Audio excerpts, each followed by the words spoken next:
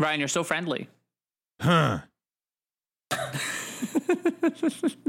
Do you like Disney? Do you like movies? Do you like friends who watch these movies? Disney Channel, Tipsy Paddle, Disney Channel, Tipsy Paddle, Disney Channel, Tipsy Paddle, yeah! Hey, everybody. Welcome to the Disney Channel Tipsy Panel, the podcast where we watch and review all the DCOMs from A to Xenon. My name is Brandon Lamuto. I am your host, and I have all of my beautiful assistants here with me. We got our sound engineer, Ryan Matz. Hi, Ryan. Hi, Brandon. I'm here to provide beautiful assistance. Oh, and you're beautiful and you're good at assisting, so you're going to be very, very, very good at that. Mwah. We have our mixologist, James Lettieri. Hi, I hope I'm also good at assisting. You are. You're great at it, and you're also beautiful. Oh, thank you. Never heard that. And we have... well, I'm glad I could tell you that. And Brandon's here. Brendan Bantz, our art director. Hi, Brendan. I'm the sassy one. And you're also beautiful, and you're also great at assisting. But I should say that you're all better at leading, because I just kind of talk and see where it goes, whereas, you guys make this all happen. Yeah, sure, whatever. We did a movie today. We did, what's this one called? Now You See It. We did Now You See It for today's episode. Now You See It came out in 2005. Stars Allison Michalka, fresh off of Phil of the Future. Also, it's got Frank Langella in it, which is awesome.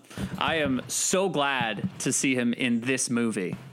Skeletor. It's yes, Skeletor. I thought his and voice a million sounded other familiar. things.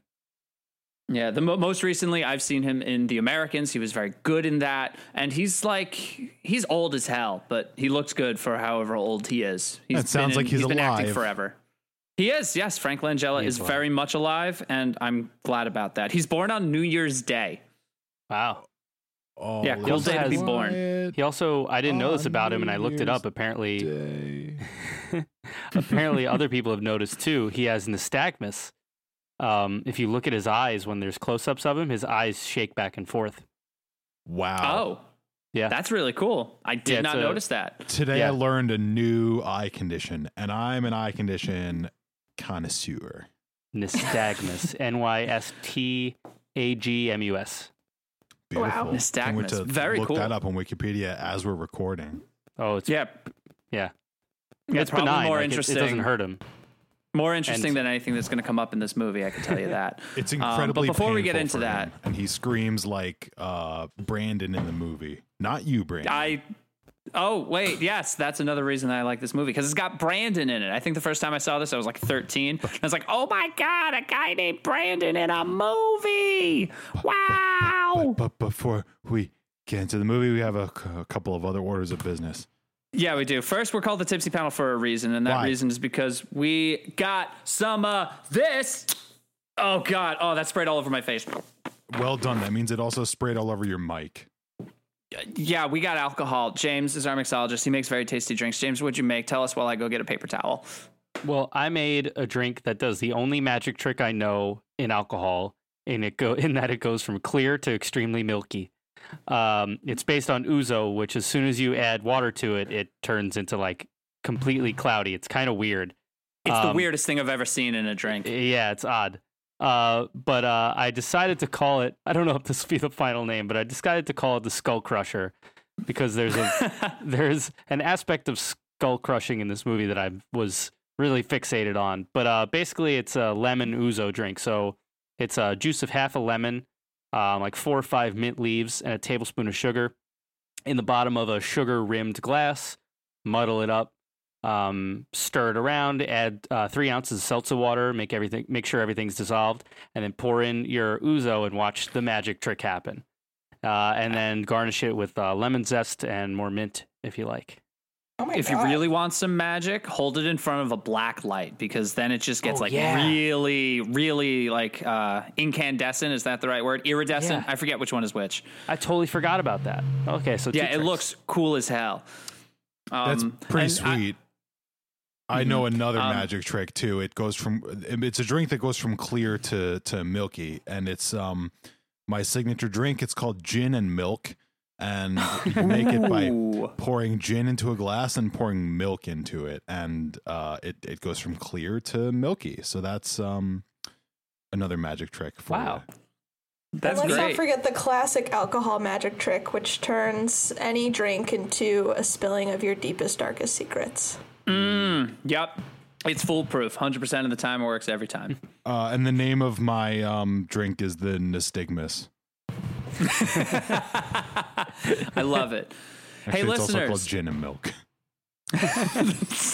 Listeners, if you want to make either of those drinks, you can. I can certainly vouch for one of them. I don't know about the other one, but make the drink. We're going to post it on our Instagram at Disney Channel Tipsy Panel. We'll have the recipe there. You can make it, you could drink it, and then you could let us know how much you enjoyed it.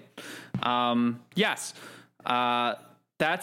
that's why we're called the Tipsy Panel. And then we're going to talk about the movie. Now we're going to talk about the movie. Wait, we all but know we- what the movie's about. No, we have some other stuff to talk about first. We have the DCTP mailbag. Oh shit! Right, I'll do that now. That's a good idea. We got a lot of mail actually, so I'm gonna bring that up. The first thing I'm gonna bring up is Samantha. Again, hi Samantha. Thanks for emailing us. Samantha pointed out a mistake that I made in our episode on Jump In.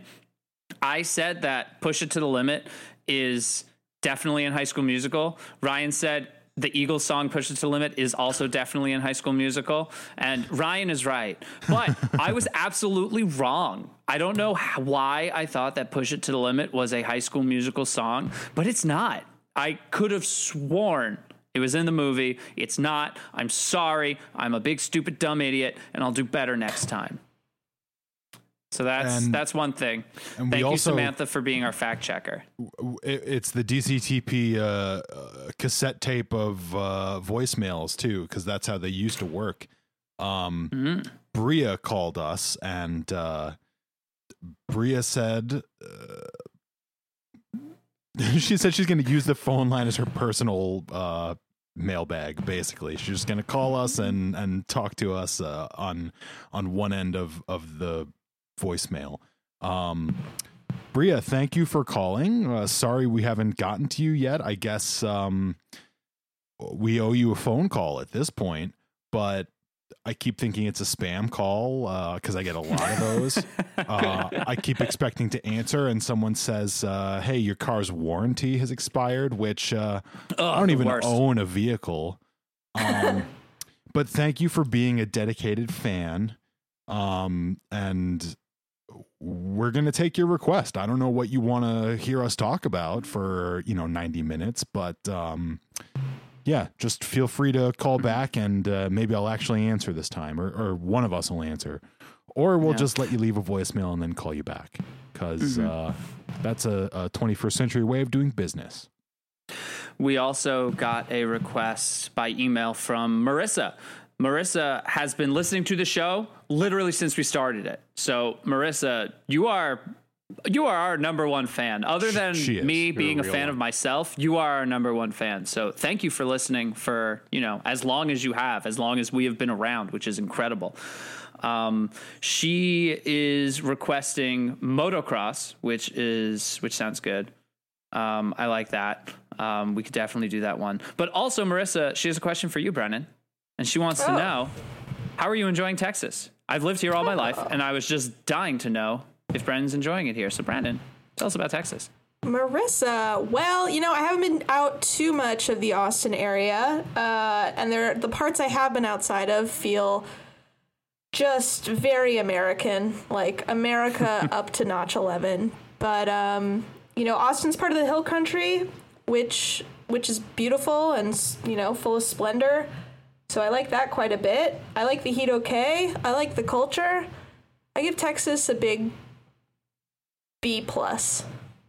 Well, everything's bigger in Texas, right? So a big B+ in Texas is like an A in New York, right? Thank you Yeah. for reading between the lines. I'm good at that. All of the Tipsy panel was in Austin for my bachelor party about a year ago in 2019, and it was great. We loved it there. So Yes. yeah, Texas, you got We some shot good things going guns. for you, don't you? We did shoot guns. We shot guns. We ate steak and did some other stuff. So And it was fun. we laid our friend Ben to rest because we shot guns and we happened to shoot Ben too. So it's nice to always remember him. I accidentally one's for you, flashed buddy. somebody. This is how life Somebody. goes in Was it Ben the big state. before we shot him? No, it was Jared.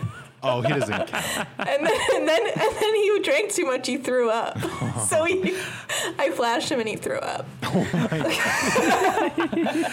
I still have a scar on my arm from, it was like 2 a.m. We get back to your apartment and Jared's like, hey, let me wheelbarrow you down the hallway. And I said, okay. And as soon as he grabbed me, my arms fell to the ground and he kept pushing me along a carpeted hallway. Oh my God. I love Yeah, that because the three of us woke up the next day and we were like, we weren't even drunk last night.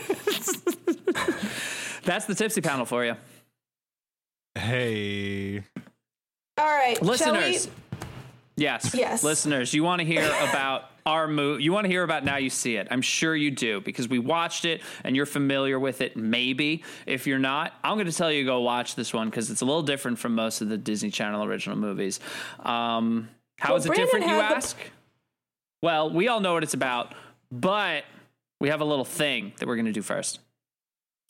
Yes, we are going to do something called the Tipsy Treatment. Here at the Disney Channel Tipsy Panel, we've watched a good number of DCOMs, so using our expertise on the familiar beats and tropes of these movies, we try to guess what the plot is based on the poster alone. So Brandon had the pleasure of actually remembering this movie from his childhood, but Ryan, I've James, seen and I this one didn't. so many times. So here's what I thought from the poster.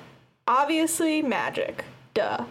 I thought maybe there'd be like a sibling rivalry over romance because I didn't believe that there would be more than 2 magic major enthusiasts at one suburban high school. I thought the villain in the movie would have a mustache. That just made sense to me. And then you always have to have a DCOM trope, and I thought the one in this movie would be a dead parent who comes back at the end of Act 2. Turns out he's not dead. It was an elaborate magic trick. And he comes and saves the day, and I don't know, maybe like a pet bunny. Yeah. Makes sense. We didn't see most of those things, but that would be, standard fare for the DCOM. Sure. Oh, I was way off base. I mean, to your credit, I feel like this movie defies most of the tropes that we're familiar with. I think that's fair. Yeah, I think Yeah, it's but fair. what everybody else say? So next time I'm going to just go off the poster that you send, Brandon, because I Googled another poster. There's alternates for this one. And Wait, are there really? Yeah, it had, it was just different. And it had, it basically had like the world's greatest magician contest written in the background. So that's what kind of gave me the American Idol style thing, which obviously was in the poster. It's for real. So I thought it was going to be about a boy who's like a magic fanatic, is just like obsessed with practicing tricks, and his girl who's a friend, and they enter the contest. It's like American Idol. And then I thought there might be some gender role education because originally he was going to be like, you could be my assistant. But then actually she turns it out to be a really talented magician. They win the contest, but no smooch, just eye contact. And then also that is accurate.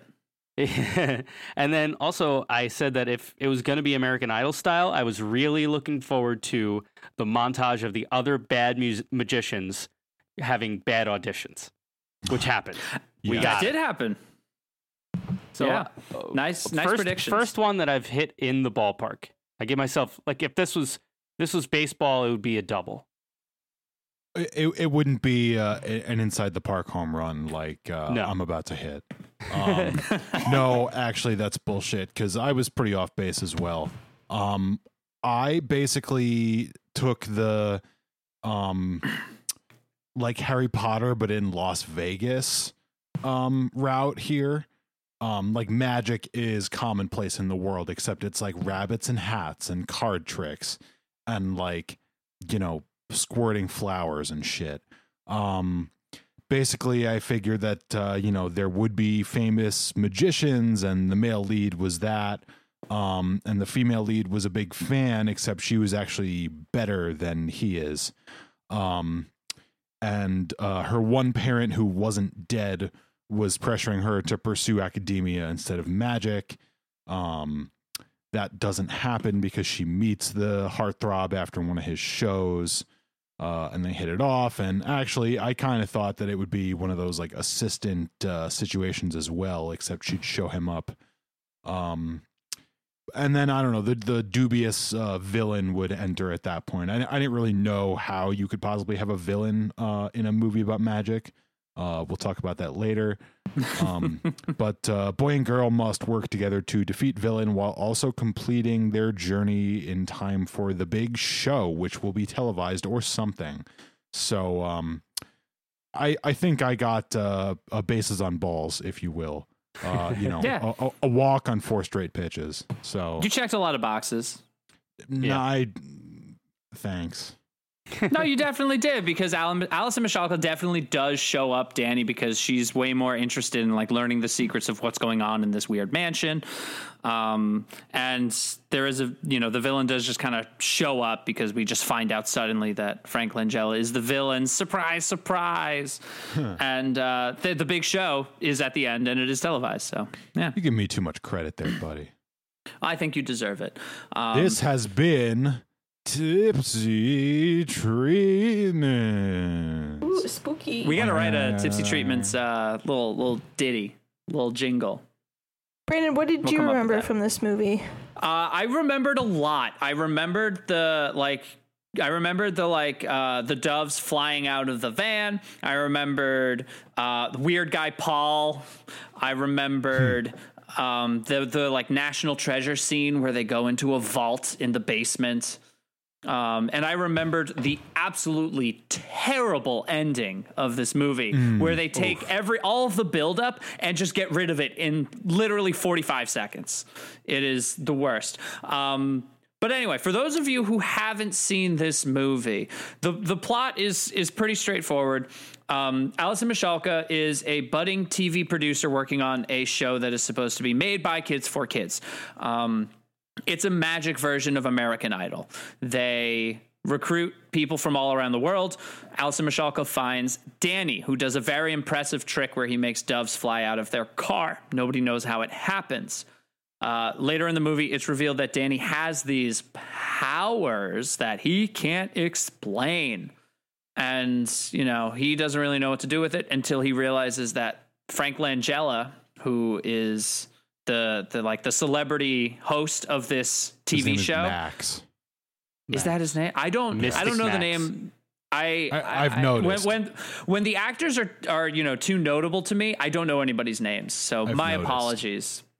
Yeah. But yes, Max also has some powers, and he's the bad guy. So he's the bad guy with powers, and Danny is the good guy with powers. This is pretty much all you need to know. Except, I think it's worth mentioning that, in the course of filming this TV show, they are all required to live in this. It's essentially like a haunted house, except it's not haunted. It's full of magical props.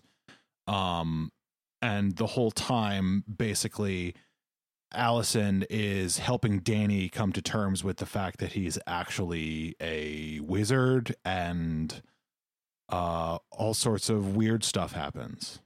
Right. And also, it's an entirely kids-run television show. So the camera people are kids. Allison is like a producer. Yeah. Who finds Danny and is now responsible for him for the entirety of the contest. And there's other people that are in her role. And the only adults are Max, Creepy Paul, and I don't remember the character's name, but there's a woman who's like a higher up producer in the show. Oh, yeah, she's like Mrs. Cunningham or some shit. Mrs. McAllister. Mrs. McAllister. That was her name. Kevin McAllister's mother. Mm-hmm. Yup. But hold on, let's talk about Paul for a second, because Paul is a weird ass dude throughout this whole movie. But did anybody look to see who that guy is? No. His name is Spike Spencer, and he's the original voice of Shinji on Neon Genesis Evangelion. I didn't understand a word he just said. Me either. That is he does voice acting for Japanese video games, for the English dubs of Japanese video games. So he's in a bunch of Fire Emblem games. He's in all of the Shin Megami Tenseis and the Personas. But yeah, that's like what he's known for. He rarely does live action appearances, and this is one of them. Those are some words. Yeah, words, you know. I thought somebody out there will get it. I thought he was fat Kevin Connolly, aka E from Entourage. I thought he was fat Mike Dirnt from Green Day. Yeah, whoever he is, he's just fat somebody. He was a fucking weirdo. I mean, him being a weirdo had nothing to do with his weight. He played a really good weird guy. He does a great scene where he's like a henchman of the bad guy, which we don't find out until later. He does a great moment where he's like, quote, spying on our protagonist from like 5 feet away from them, and then they turn around to look at him, and he does one of those like do I'm not looking at you kind of things. Yeah, he looks up at the sky, looks down at the ground, and then still stands there and watches them. Mm-hmm. That was good. Yeah, one of the best moments in the whole movie. Yeah, I would say this movie has a more interesting like setting than most of the DComs we've seen. Like they ride in on a fucking trolley. Like where, as I was watching this, I was like, where the fuck is this? So at first I thought it was New York because there's this one scene on a street where I saw a one-way sign and I was like, there's only one-way signs in New York City. New York City is the only place on the planet. And then I saw that they were riding in a streetcar and I was like, hey, that's a city I've been to. Oh yeah, there's other cities out there. So, spoiler alert, it's New Orleans, Louisiana. No. Oh. Yeah. Pretty Probably cool the place most, to film arguably the something. most magical city we have. Well, it said that in the credits too, so it was definitely New Orleans. That's now New Orleans is more of a destination to film stuff, I think. This is probably the very beginning of it, but I think a fair amount of things are filmed there. Wow, wait, was this if this was released in 2005, Hurricane Katrina was in 2004, wasn't it? Or was it in 2005? I think it was in 2005. Holy shit, it's probably the same year. However, I believe this movie came out in January of 2005, so they beat it by like 6 or 7 months. I would think that, like, I don't know, when did True Blood or Treme come out? Those are shows that were probably actually affected by it. Yeah. I don't remember. Oh, okay, no, never mind. Treme is 2010, so that's wrong. And True Blood was 2008, so never mind. Time means nothing to me anymore. Time is a flat circle. There's another show that was filmed in New Orleans. All right.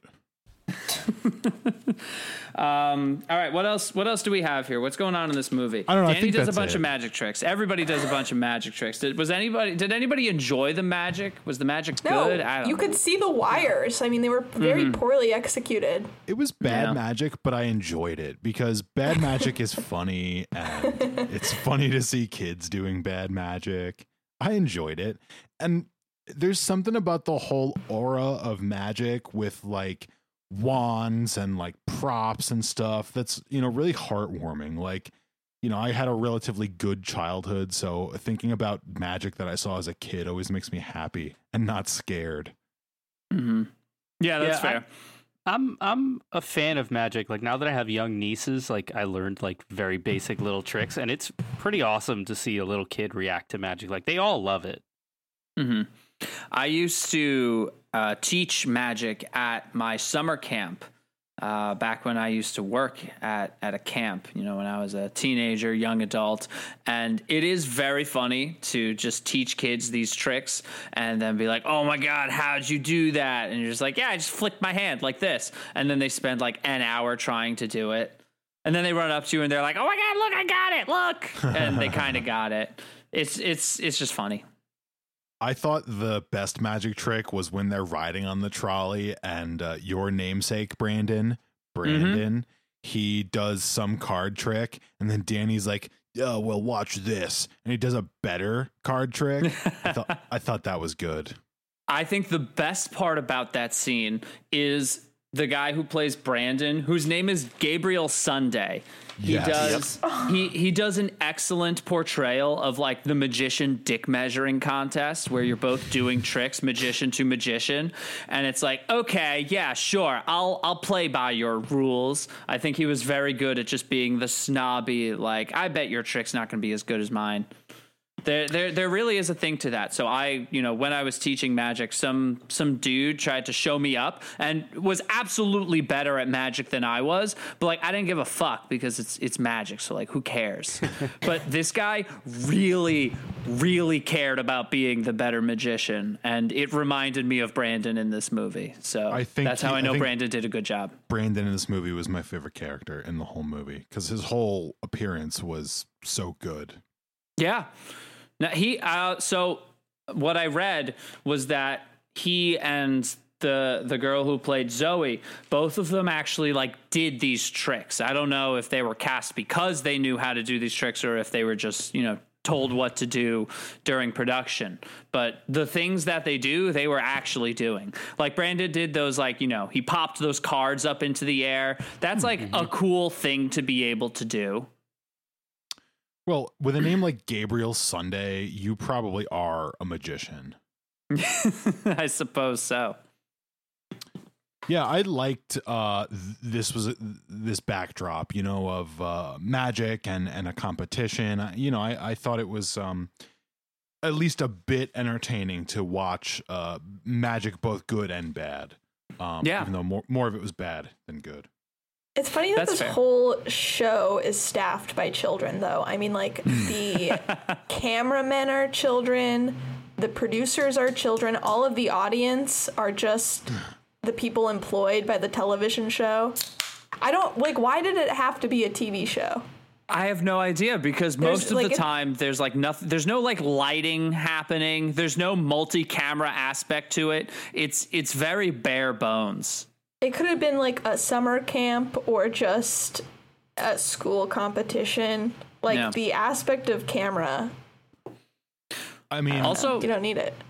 To provide a theory, maybe they needed a way for Allison to micromanage Danny, and the best way for them to do that was to make her a producer and him the talent. Oh, yeah. Also, that's a good point, Ryan. Does she go to Harvard, or does she just wear the sweatshirt? Yeah. Because it's like, I went to Harvard to produce a magic show. You know what? It's better than having her actually say, I went to Harvard. Because I think back to when we watched A Ring of Endless Light, and the little girl's like, I want to go to Harvard. And Ryan Merriman's like, well, I'm going to MIT. So it's like, that was worse than her just wearing a Harvard sweatshirt. I think it's still stupid to do a dick measuring contest based on what school you're going to when you're 18 years old. But, agreed. It's at least not as, shoving it in your face as just saying it. Yeah. Wow, also, Brandon, with all these metaphors and the face shoving and the measuring, is there something you're trying to tell us? Yeah, this is the second time I've brought up dick measuring contests. And you know what? It might not be the last. I don't know. There's a lot of competitive edge in this movie. All right, I'll get the rulers. Let's talk about what actually would appear on this show. Because here's what I've gathered. The 3 performers do 3 tricks. As far as I can tell, that's like 90 minutes of content. That's 2 45-minute episodes with commercials. Like, what's going to be on this TV show? Like, maybe it's a Quibi show. Oh, that's got to be it. Yeah, they predicted Quibi in this movie. They knew that there was going to be a market for people just watching their bad shows on a small rectangle. It's like Big Brother, but with teens who do magic, and there's only 3 of them. That makes the most sense. Yeah. Also, the second round was you had to select and perform a great magician's greatest trick, which doesn't really seem fair because it's like the greatest of the greatest is not, not easily attainable for amateur young magicians. Yeah, and I was disappointed that they didn't have Danny like go in a straitjacket or something, because I thought that was Houdini's best trick. Was drop him in like a vat of water in a straitjacket, lock it up. Prestige style. Or get punched in the solar plexus really hard by a stranger, which is something Yes. Houdini did a lot and what killed him. Yeah. Oh, God. Exactly. Was that really? Yeah. Yeah, he ruptured his intestine by getting punched too hard as a surprise. He used to tell people, punch me as hard as you can, but he would prepare for it. And someone just came up and hit him really hard. And then he did a stunt, like, I think then he got pneumonia too, but it, like, didn't help. Rarely does pneumonia help. I would love to pneumonia. read a story where Harry Houdini was punched in the solar plexus, but miraculously his pneumonia saved his life. Hey, Houdini so fanfic. So I can't say that I'm an expert on 2000s fashion, but I Oh think my that God, in I'm so glad you particular, brought this up. yeah, this movie has so many egregious faults in the 2000 fashion era. I like Disney Channel costume design is truly its own genre. Absolutely. It's low-rise flare jeans plus a cami over a shirt I plus love a wispy belt plus giant hair accessories, colorful jewelry, and beachy waved hair. And we can't even just like say, right? We can't even write this off because they're just magicians, because not all of them are magicians. No, this is Disney Channel style. It's the cami Also- over the t-shirt is a great notice. Like I saw that, and I don't really, notice much about women's fashion in the 2000s, and I was like, that is awful. That's just the worst. Also, in her pursuit of being like the not like other girls weirdo, the main character is like, I'm really not into girly stuff like fashion. And then it's like, you look like you took 30 minutes just to put on tops because there's so much layering. You're I think absolutely the exact right. quote was that she's not into stuff that other girls are into, like lip gloss, text messaging, and hanging out at the mall. Ah, that's what it was. Hanging out at the mall. Does that mean that they're coding puzzle solving as a guy thing? Because that's Not her thing. Like, she's into necessarily. puzzles. Yeah, no, I see why you'd say that. Yeah, I don't know. I mean, I'm very into puzzles. That might also explain why I enjoyed this movie so much when I was a kid. But even the puzzles that they bring up in this are dumb as shit. Like when it is revealed that Alison Michalka is a puzzle solver, it's like, oh, what? Did you solve the puzzle from this poster? And she's like, yeah, I saw Spiderweb, which told me it's about the World Wide Web. And also they say like, they're like, oh, magicians notice things in the background while you're looking at one thing, they look at the other. But like, no one said a magician has to be good at puzzles. That's not what they do. Right. Yeah, very different things. Hey, did Yeah. anybody here do Not Prawn back in like the 2000s? Oh my God. I only knew that because of you. Oh my God. Her fucking puzzle solving felt like Not Prawn. Not Prawn was a website in like 2003, 2004 that was like, solve these puzzles and get to the end. But I don't think there ever was an end. It was basically like, look at the source code of a website and look at this picture and figure out what URL it is leading you to. I remember was it like- being very interesting, but it was probably dumb as hell if me, a 12-year-old, was like, this is cool. And it was also weirdly like, you had to know things that weren't intuitive. It was like, you had to know who like Big Bad Voodoo Daddy was. Just Oh like my name God, one of his yeah. songs. Like I remember that. Yeah, oh my God. I have that CD in my car, and whenever I see it, I think like, oh, haha, Not Prawn, funny. But yeah, that's how Alison Michalka's puzzle solving felt. Like she just came up with stuff out of thin air and word association. Like that's not really how puzzles work. And I know we've moved on already from fashion, but I think we'd be remiss if we didn't mention Danny's necklace, which had absolutely no bearing on the plot. It was Yeah. just enormous and distracting. And his fucking leather bracelets. Yes. I didn't even notice those. His He's- whole outfit was just too distracting to me. He's got like 1 2-inch leather bracelet on each wrist. It's Yeah. incredible. It's like Yeah. Guy Fieri sweatbands. Sorry, Fieri. Somebody at like FIT or something should write a whole thesis on Disney Channel fashion. Ooh. It's all the worst parts of the 90s, like just translated again. Mm-hmm. Yeah, truly. So I feel like this is, this has to be brought up. I don't think we could do a DCOM dad hour in this episode. There's no dad. Just thinking that. Yeah. And you know what? It's kind of refreshing. And I think that is what makes this DCOM much more unique than the others.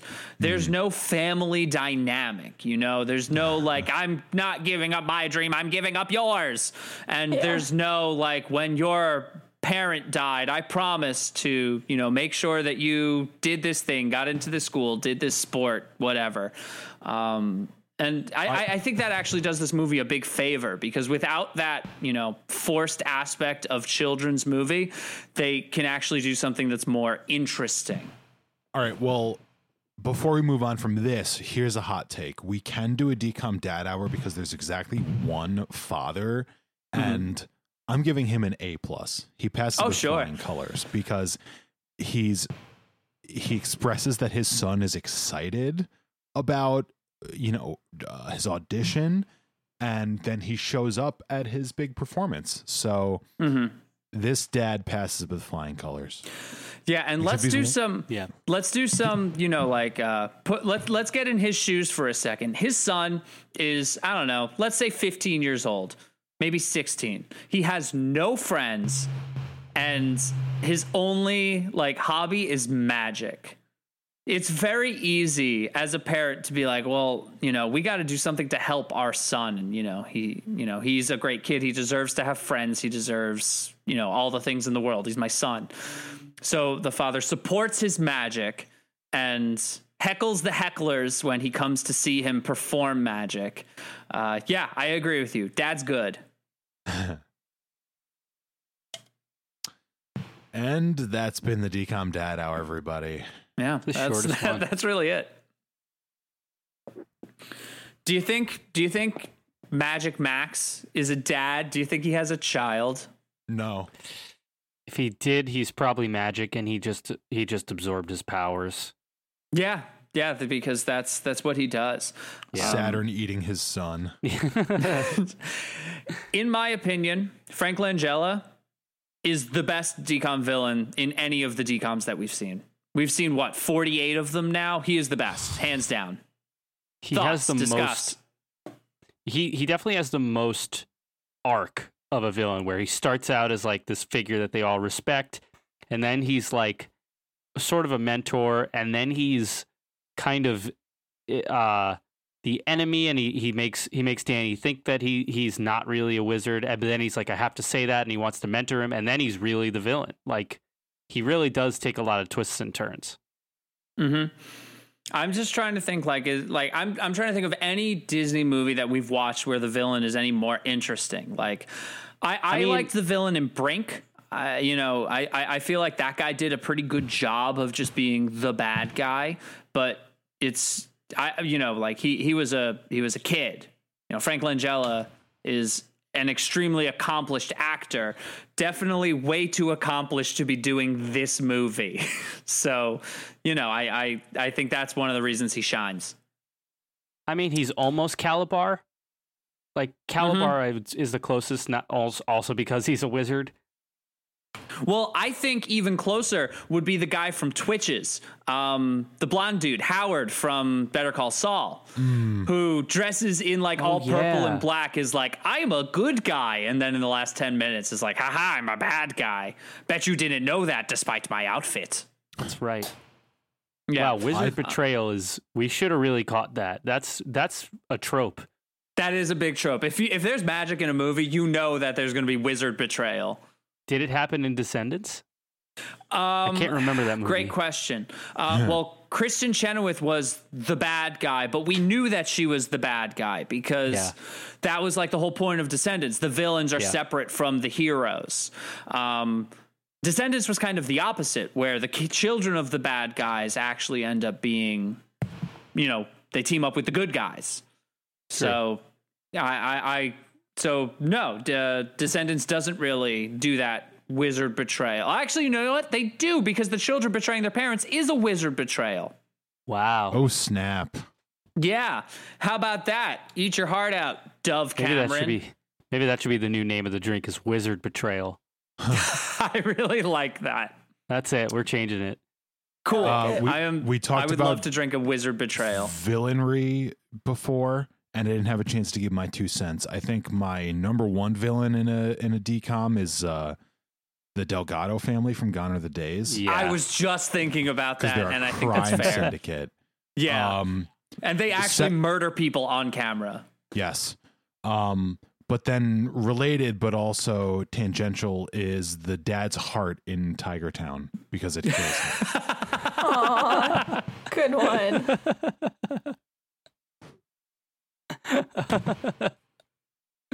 Great movie.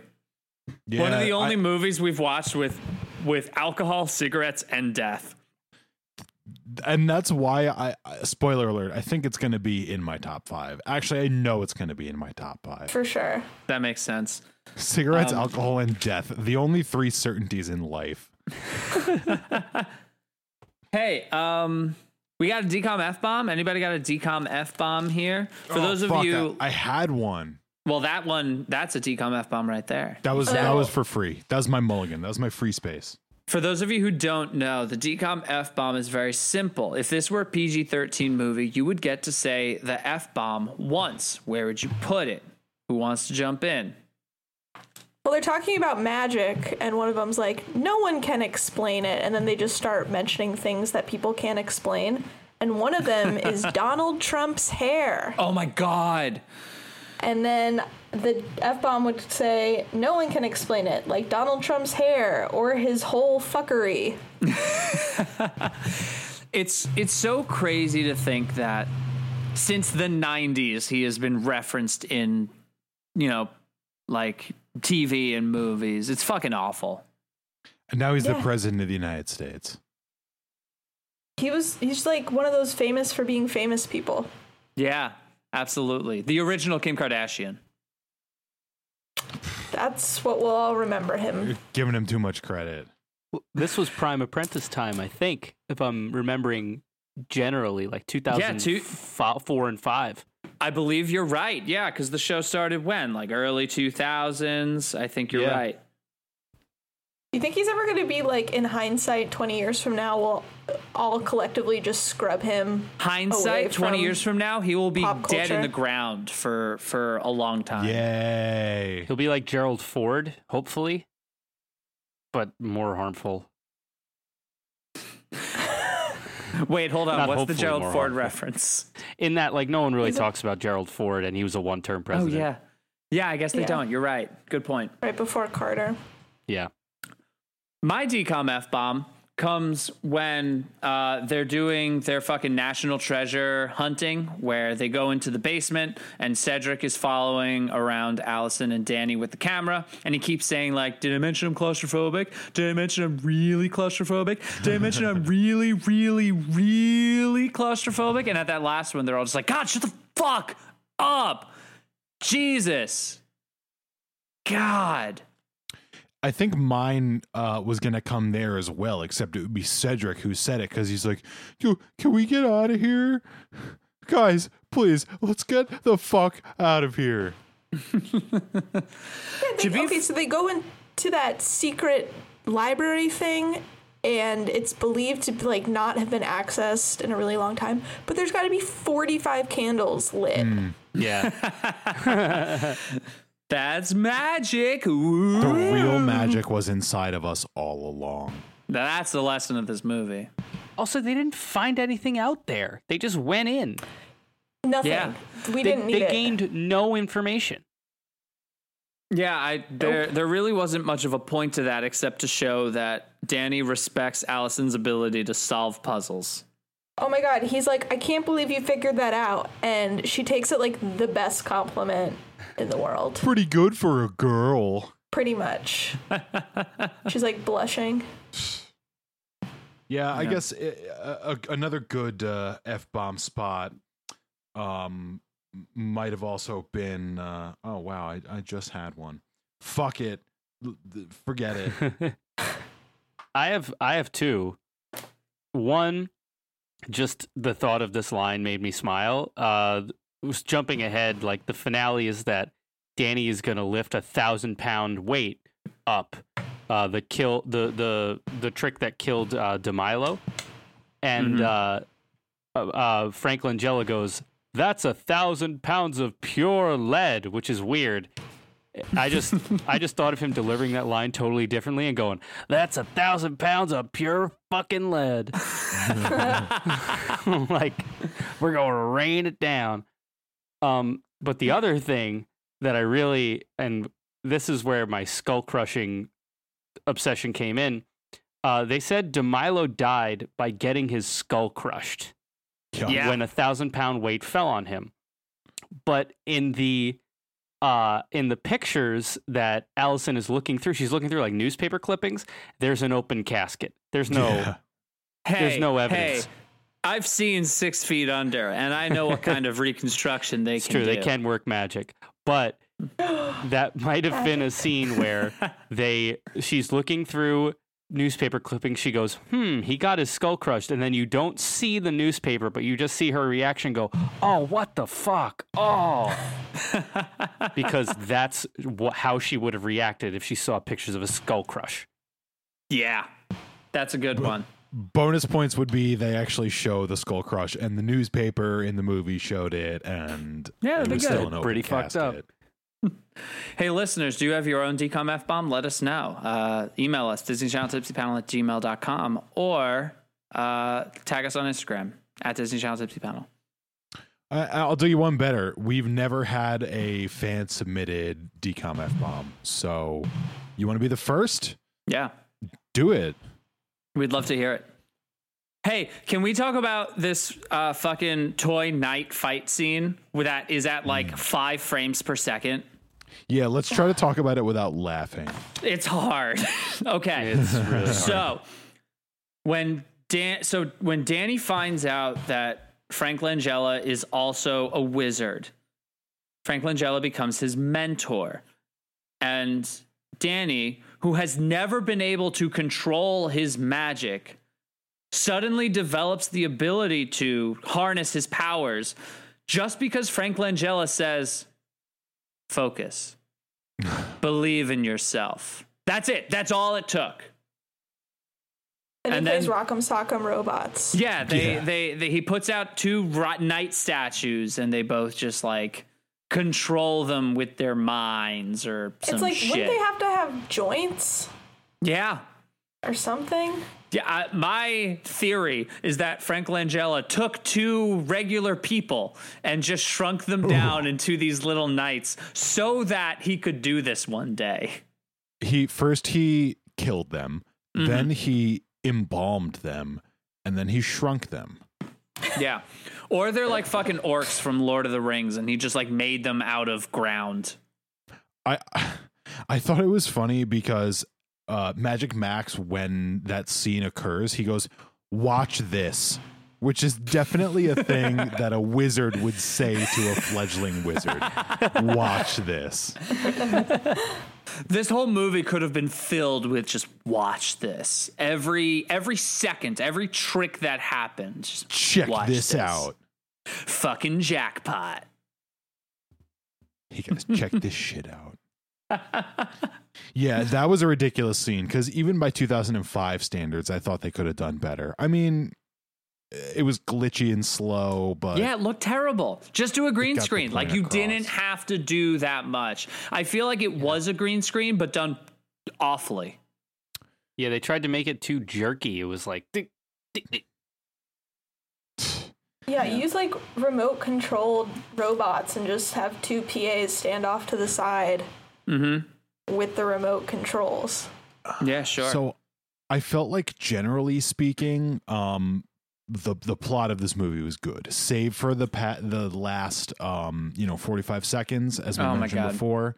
I'd say for the most part it was unique, it was interesting, and the production value was pretty good. But there were a few things Yeah. that took me out of it. That was one of them. Was the night scene, Mhm. and then the Disney Channel original movie stock sound library also took me out of it. I mean, the music, at points really didn't match the subject matter. Like, Right. especially the auditions at the beginning, which we didn't talk about yet. Those auditions and the music that went along with them was like, you know, music that would have been better suited to Brink or Eddie's $1 Million Cook-Off. There was no like magic themed music. It was like kind of upbeat, like rock music. Actually, I don't know this. I forgot to look this up. Did Mark Mothersbaugh do this one? Because I feel like if anybody should be doing this movie, it should be Mark Mothersbaugh, the guy who can, invoke any sort of emotion from these movies. We are not men. I'm gonna see if I can find. So I'm gonna see if I can find it. Yeah, no, I agree with you there. So I didn't find who did the music for this movie, but I found out that the language is English. English, like American English. Yes. Good to know. The country is USA. Yeah, Mark Mothersbaugh didn't do it, which is truly a shame. Like it really should have been him. Ali and AJ did do that last song though. Oh, do you believe in magic? First song. It was so fucking bad. Yeah, Ali and AJ do have one hit, and I gotta say, I'm a big fan of that hit. Potential Breakup Song. How does it go, Brandon? I know you want to sing it so bad. Oh man, you know that I do. It took too long, it took too long, it took too long for you to call back. Except for the fact it was my birthday, my stupid birthday. Yeah. I skipped a line in there, but that's okay. Why have I heard that song? Bran and Why have you Dunn. heard that song? Because I've sang it and played it before. Oh, okay, I see. Potential Breakup Song is a timeless classic, and I will fight anybody who disagrees. But that's it. That's really all that their music career amounts to, in my opinion. Actually, when I was looking up this movie, I saw that Ali and AJ did a movie. It's styled like a fucking Noah Baumbach movie. It's called, the name is stupid. It's called like Weepa Way From Home. It's a dumbass name. Weepa Way For Now. But it's not Weep Away like the two words you'd expect it to be. It's Weepa spelled Weepah and Way, Way. And they play two sisters who are in a band. So, I guess it's kind of autobiographical, but it's not. And this movie got like real stars in it. Like Amanda Crew from Silicon Valley is in it. Saoirse Ronan is in it. You wouldn't expect John Hader is in it. And from most reviews, it's just a bad attempt at being Noah Baumbach or Richard Linklater. But they did it. Yeah. Sorry, I don't know where I was going with that, but I knew I wanted to bring it up at some point. Well, I'm glad you did. And I will bring up the fact that Ali and AJ Michalka, the Michalka sisters, from Torrance, California, and oh, really? Like Joyce Manor? I was going to get to that, but and Milo Walkerman. Exactly. That's pretty fun. I wonder if they know each other. They should do a tour. I would definitely watch Ali and AJ open for Joyce Manor. Joyce Manor would do it. I don't know if Ali and AJ would do it. You guys know Ali and AJ have a DCOM together, yes? No, I didn't know that. It's called Cowbells. It's basically The Simple Life, where they are just like Paris Hilton and Nicole Richie. They are two rich girls who are sent to work on a farm. I actually haven't seen that one, but I can't imagine it's very good. God, probably the name of these movies are just so obvious.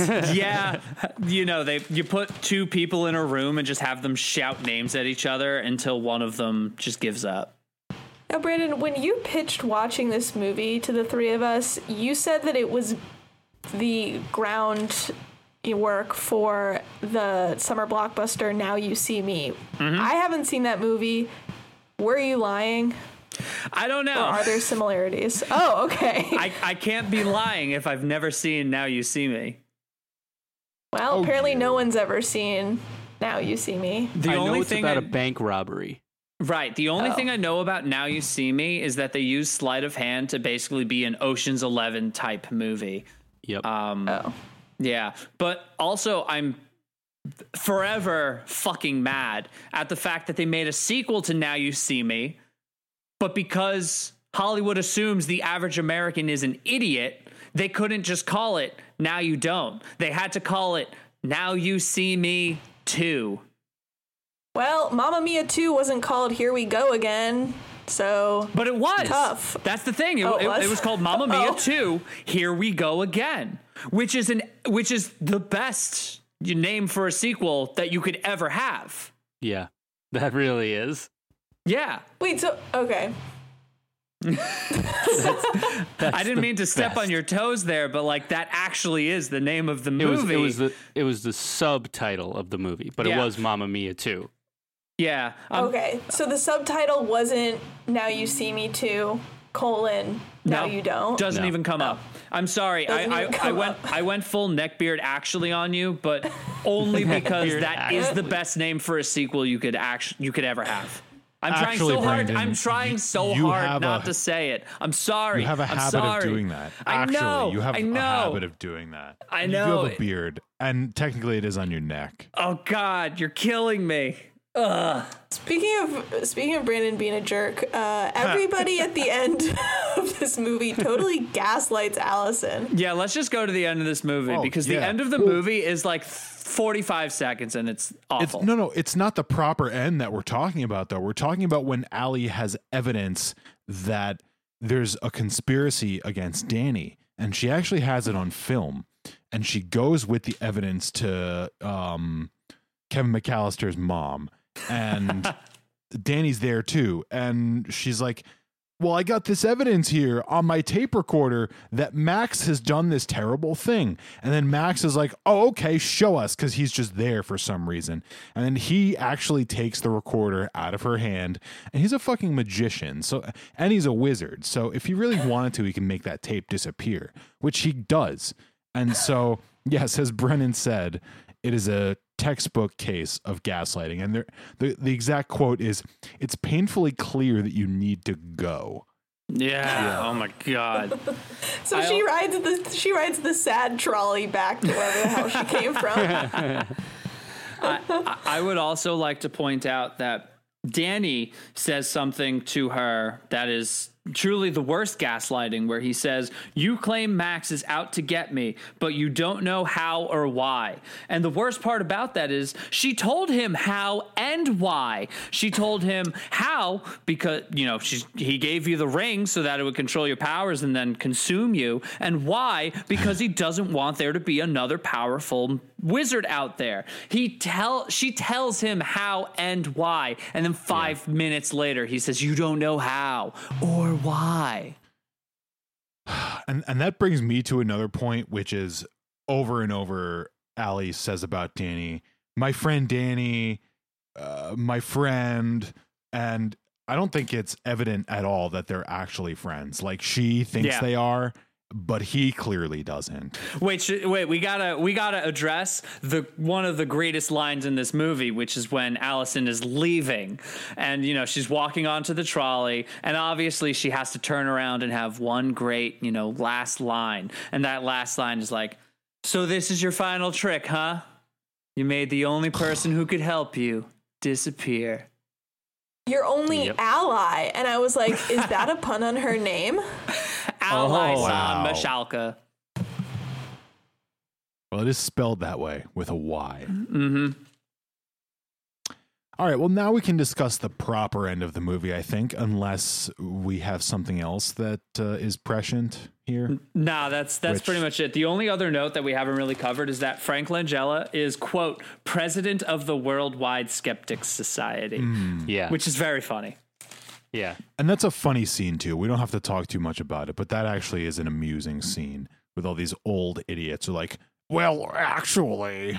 Do you guys they really think do you guys think it's a harmful stereotype that psychics are women that nobody cares about? I feel like it's a harmful stereotype. I've never seen a male psychic in a movie. I'm trying to think. Yes, I think that's a harmful stereotype. Yeah, so we're you heard it here first, folks. Yeah, since they're all fake, make one a male. Yeah. Also, I really liked the quote, "Truly impressive trickster." Just a great line. That's my new Twitter handle. Truly impressive trickster. It's the name of Gabriel Sunday's first album. All right, let's get to the end. Ryan, you want to talk about the end? Yeah, well, like you said before, it's all this build up and then it just comes crashing down and in a very anticlimactic way. So they get to the big show and the magician Zoe and the magician Brandon, they do their tricks and they're like fine or whatever. And then Danny comes on stage and he does the trick and Max helps him like he says he's going to. And then the weight that he's supposed to literally lift with his magic almost falls on him. And then, you know, they kind of duke it out a little bit. Like Allison shows up to presumably help, which she doesn't really at all, except by taking the ring off of Danny. And then Max makes Danny levitate. And then Danny somehow gets the ring around Max's whole body. And he disappears. And this all happens basically in the amount of time that it took me to describe what that just was. So essentially they, Danny gets out from under Max's control. They duke it out and the movie's over. The good guys win. The only thing that you failed to mention is that Frank Langella and Danny are having this terrible like magician's dialogue on stage where it's supposed to be like that. It's I'm glad you did. Like they're keeping up appearances to make it look like it was all pre-planned. If I were in the audience, I would assume that this is the worst television show of all time. Yeah. But then, like, the thing is, Frank Langella's plan is still to murder this kid on stage. So he's just playing it up more and giving, like, more chances for a kid to die. Yeah. There's, like, swords and 1,000-pound weight and, like, making him levitate and all this stuff. Like, he for whatever reason, he has to kill him on stage. Yeah. Well, I don't know. I mean, he was trying to make it look like an accident and probably he was gonna continue to try to make it look like an accident, except he would have had to do it himself, and so yeah, it would have just looked like he murdered a kid on That's stage. true. It's Right. a little, there's witnesses to say that it's an accident as opposed to in private a child is just dead. Well, that's why being the president of the Skeptics Club is the perfect cover-up. Nobody Or would something. suspect a I'm skeptic. Quoting. Yeah, Sir, I'm quoting this child the was under your character. care and he passed away. Well, no one knows that he passed away here. Where's the evidence? You should trust me. I'm a skeptic. Yeah, honestly, like just use your mind powers and snap his neck while he's sleeping. Worldwide Skeptic Society sounds Like like a another name normal for wizard. QAnon. Oh, you're Don't so even. right. It is. Don't even go there. Worldwide Flat Earthers Society. There were some funny quotes from that last scene, though, because they were all like, "You mean to tell me you're going to lift 1,000 pounds of pure lead over your head with magic?" And then Max saying to Danny, "You're no match for me." And I think my last note of this movie was why, and then good Deus Ex Machina, because that's all it was. Yeah. It was bullshit. Yeah. That was a terrible ending. And they're trying to set it up for a sequel too, because Danny throws, he throws the ring on Frank Langella's finger and dive bombs into him, which results in a puff of smoke where only Danny is left remaining on the stage. And the audience is like, "Oh, that's a cool trick." But the viewer of this movie knows that they're both magic, and Frank Langella was just destroyed into a puff of smoke. But then Alison Michalka 30 seconds later says, yeah, he's still out there. Like, he's just out there. How does anybody know that? How is anyone aware that he's out there? Brandon, will they call the sequel Now You Don't? Yes, they will, because you know what? They have Duane Dunham, the director of this movie, has integrity. Duane? Yeah, he is the best credits names that you're going to get in this movie, but we did have a couple other good ones. I have to say, before we get into them, I think this is the best credits names of any of the movies. I agree. I found so many. Really good ones. Well, somebody start. Well, literally the first name right off the bat, Lapton Enox. Yep. Very good. I read that as Lambton Enox, which I think actually improves upon it. Yep. Yeah. I might have forgotten a letter. I was too excited. We have a returning star, Poland Paul Perkins. Love that one. Triple That P. one's incredible. Yeah.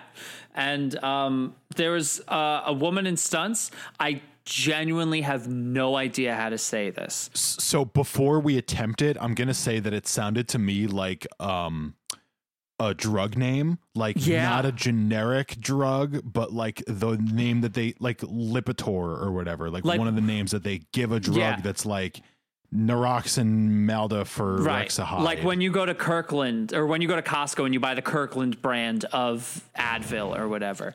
Her name is Nicole Schnexnaldra. Yes, that's how I would have said it. Same. It's Nicole Schnexnaldra. It is truly just smashing. So like those are 3 syllables that you would expect to be the dominant syllable in any name. But all 3 of them are dominant syllables. Schnexnaldra. When taking Schnexnaldra, if you notice side effects such as dry mouth, itchy palms, Schnexnaldra, call your doctor. Schnexnaldra sounds like the side effect for the drug Schnexnaldra. And it's also what you take the drug for. Yeah, it treats and it's a side effect of the drug. Schnexnaldra in the small intestine. There were some other good ones too. Being that this took place in New Orleans, I noticed Bantu A. Chandler. I think this is, I can't read my own handwriting, but I think it says Stalker Fontelieu. Yep. Huh. I like Cliff Cudney. Cudney. Cliff Cudney. I really like Trace Sharamy. Oh man. Yeah, a lot of good credits names in this one. I'm glad that and there's even more too that we didn't mention. I mean, Gabriel Sunday might have been my favorite. Gabriel Sunday. Great name. Great name. Ola Arakaios. Yes. That sounds like a wizard. Yeah. Or an incantation at least. Ola Arakaios. Hey, do we have anything else before we rate this movie? All I will say is that it reminds me of the great city of New Orleans, and that's a plus in my book. I think that that works in favor of this film. It's a really good setting. Sure. I don't think we ever really talked about Cedric, who is the redheaded cameraman. I feel like he's the only normal person in this whole movie. Like everyone else is very clearly a character in a movie, and he is just Cedric. And you know what? I like him for that. I guess that's it. All right, cool. Let's rate this movie. For anybody who doesn't know, our rating system is very simple. It's thumbs up, thumbs down. That's it. Either you give it a thumbs up or you give it a thumbs down. I'll start because I'm the one who picked this movie, and even before we did this or watched it for this episode, I knew that this was going to be a thumbs up because I've seen this movie a jillion times when I was a kid. This one is fun. It's different from most of the Disney Channel original movies. Like it doesn't follow the standard tropes that you usually see. I mean, I'm not going to say that the plot is good, because I don't think I've ever seen a Disney Channel movie where the plot is good, but at least it's interesting. The cinematography is good. The settings and the props are all good. I like this. I like this one a lot. This is a thumbs up. Well, I'm just going to jump in now because you said pretty much all the things that I wanted to say. You know, I hate to rank things in a relative manner, but yeah, relative to all of the shitty ones that we've seen, this one definitely deserves a thumbs up. And it's for all the reasons Brandon said. It's because I love New Orleans. The Big Easy. It's you know, it was amusing. Like, was the plot excellent? No. And did it go on a little too long? Did they belabor some stuff? Yeah, for sure. Dude, it's 83 minutes. and it was like 23 minutes too long. It was 37 minutes too long. You know, it could have been much shorter. That's fair. But no, it was good, relatively. So it gets a relative thumbs up from me. Cool. All right. I'm picking James. Go ahead, James. Yeah, I'm on the same page. Like it's almost there into being like a fully good movie. It's short, which is it's going to be a little hamstrung by that. Like they come really close to like the plot being okay paced. Like the pacing of the rest of it besides the ending is like decently well done. And I really do think that as a kid, I like where you would have seen this in life, Brandon, like I definitely would have enjoyed it. And as an adult, I can actually see where its appeal is. So thumbs up. Cool. Okay, you guys. I hated every single character in this movie. Every single character. I found the plot so predictable, down to the point where I thought about some lines, and then, like magic, the lines were spoken. There were holes. There were missed opportunities. I mean, they didn't do shit with the cool secret library. Mm-hmm. Yeah, relative to all the other ones, okay, fine, whatever, but I would never watch this again. Thumbs down. Oh, man. Oh, wow. That's rough.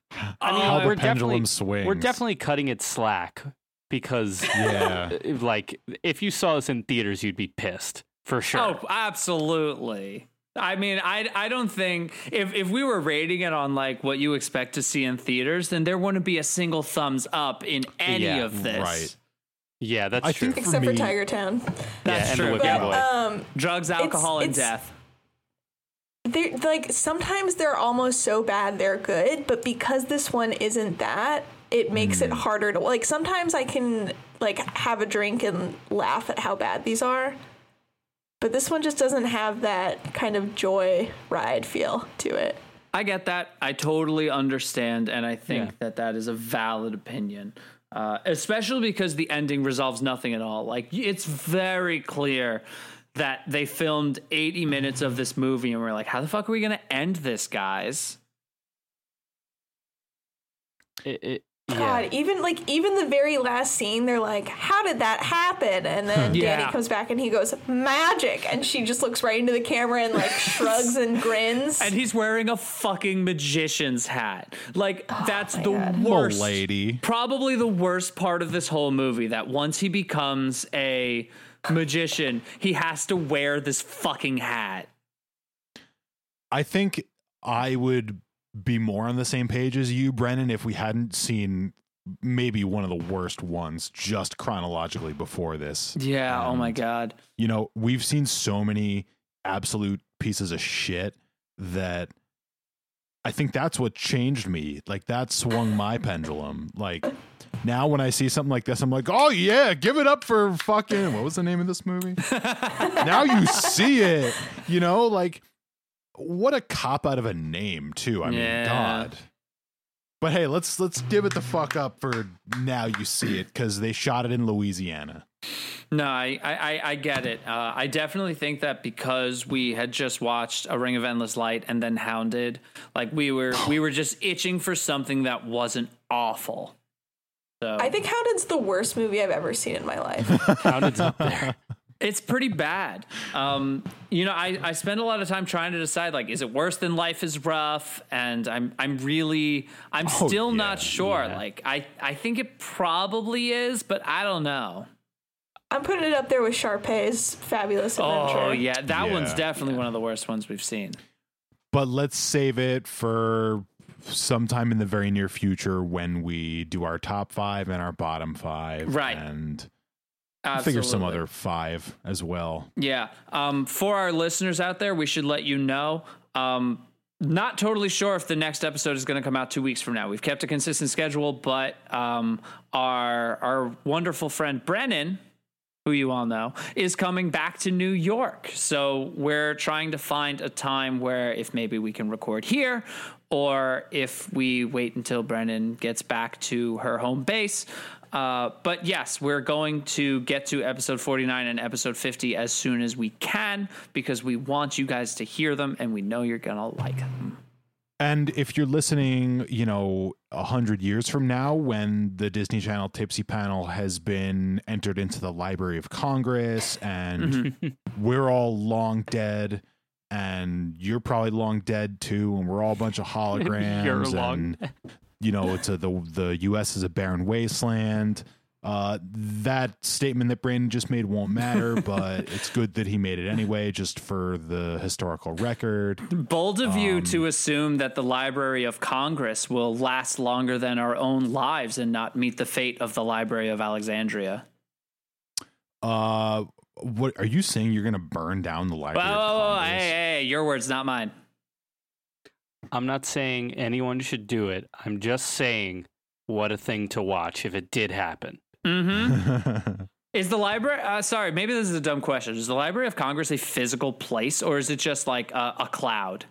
I was gonna say it's like the cloud. It's just like the Library of Congress. It's like it's like the L drive. Like it's like the X drive. I know It's it on existed. Dropbox. I know it existed before anybody had the cloud, but I assume that everything is just on the cloud, right? I don't know. It was just all the books from Thomas Jefferson's house that he was like, yeah, this is like kind of important. Yeah, that makes sense. Thomas Jefferson.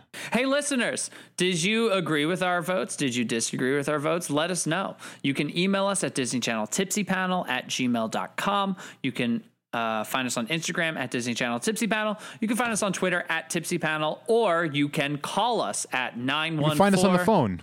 863-1613. Again, that's 914. You could be like Bria.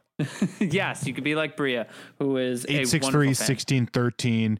You could just call us up and like leave us a voicemail. Like, say whatever you want, just tell us you disagree with us. Tell us about nothing.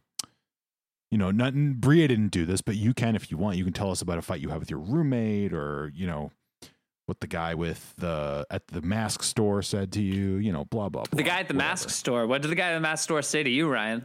He said wearing masks is for smart people who care about their community. That's true. That's what he said. Everyone wearing masks is sexy and cool, and I hope you all do it.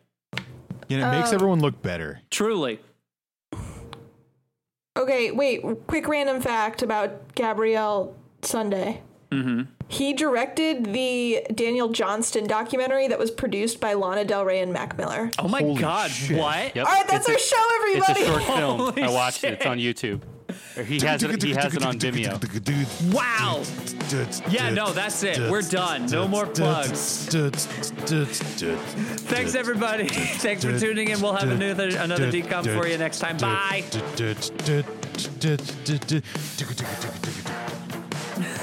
All right, I'm gonna stop recording because I gotta pack and stuff. Yeah, that's Good cool. job, I'm Ryan. gonna hit it too.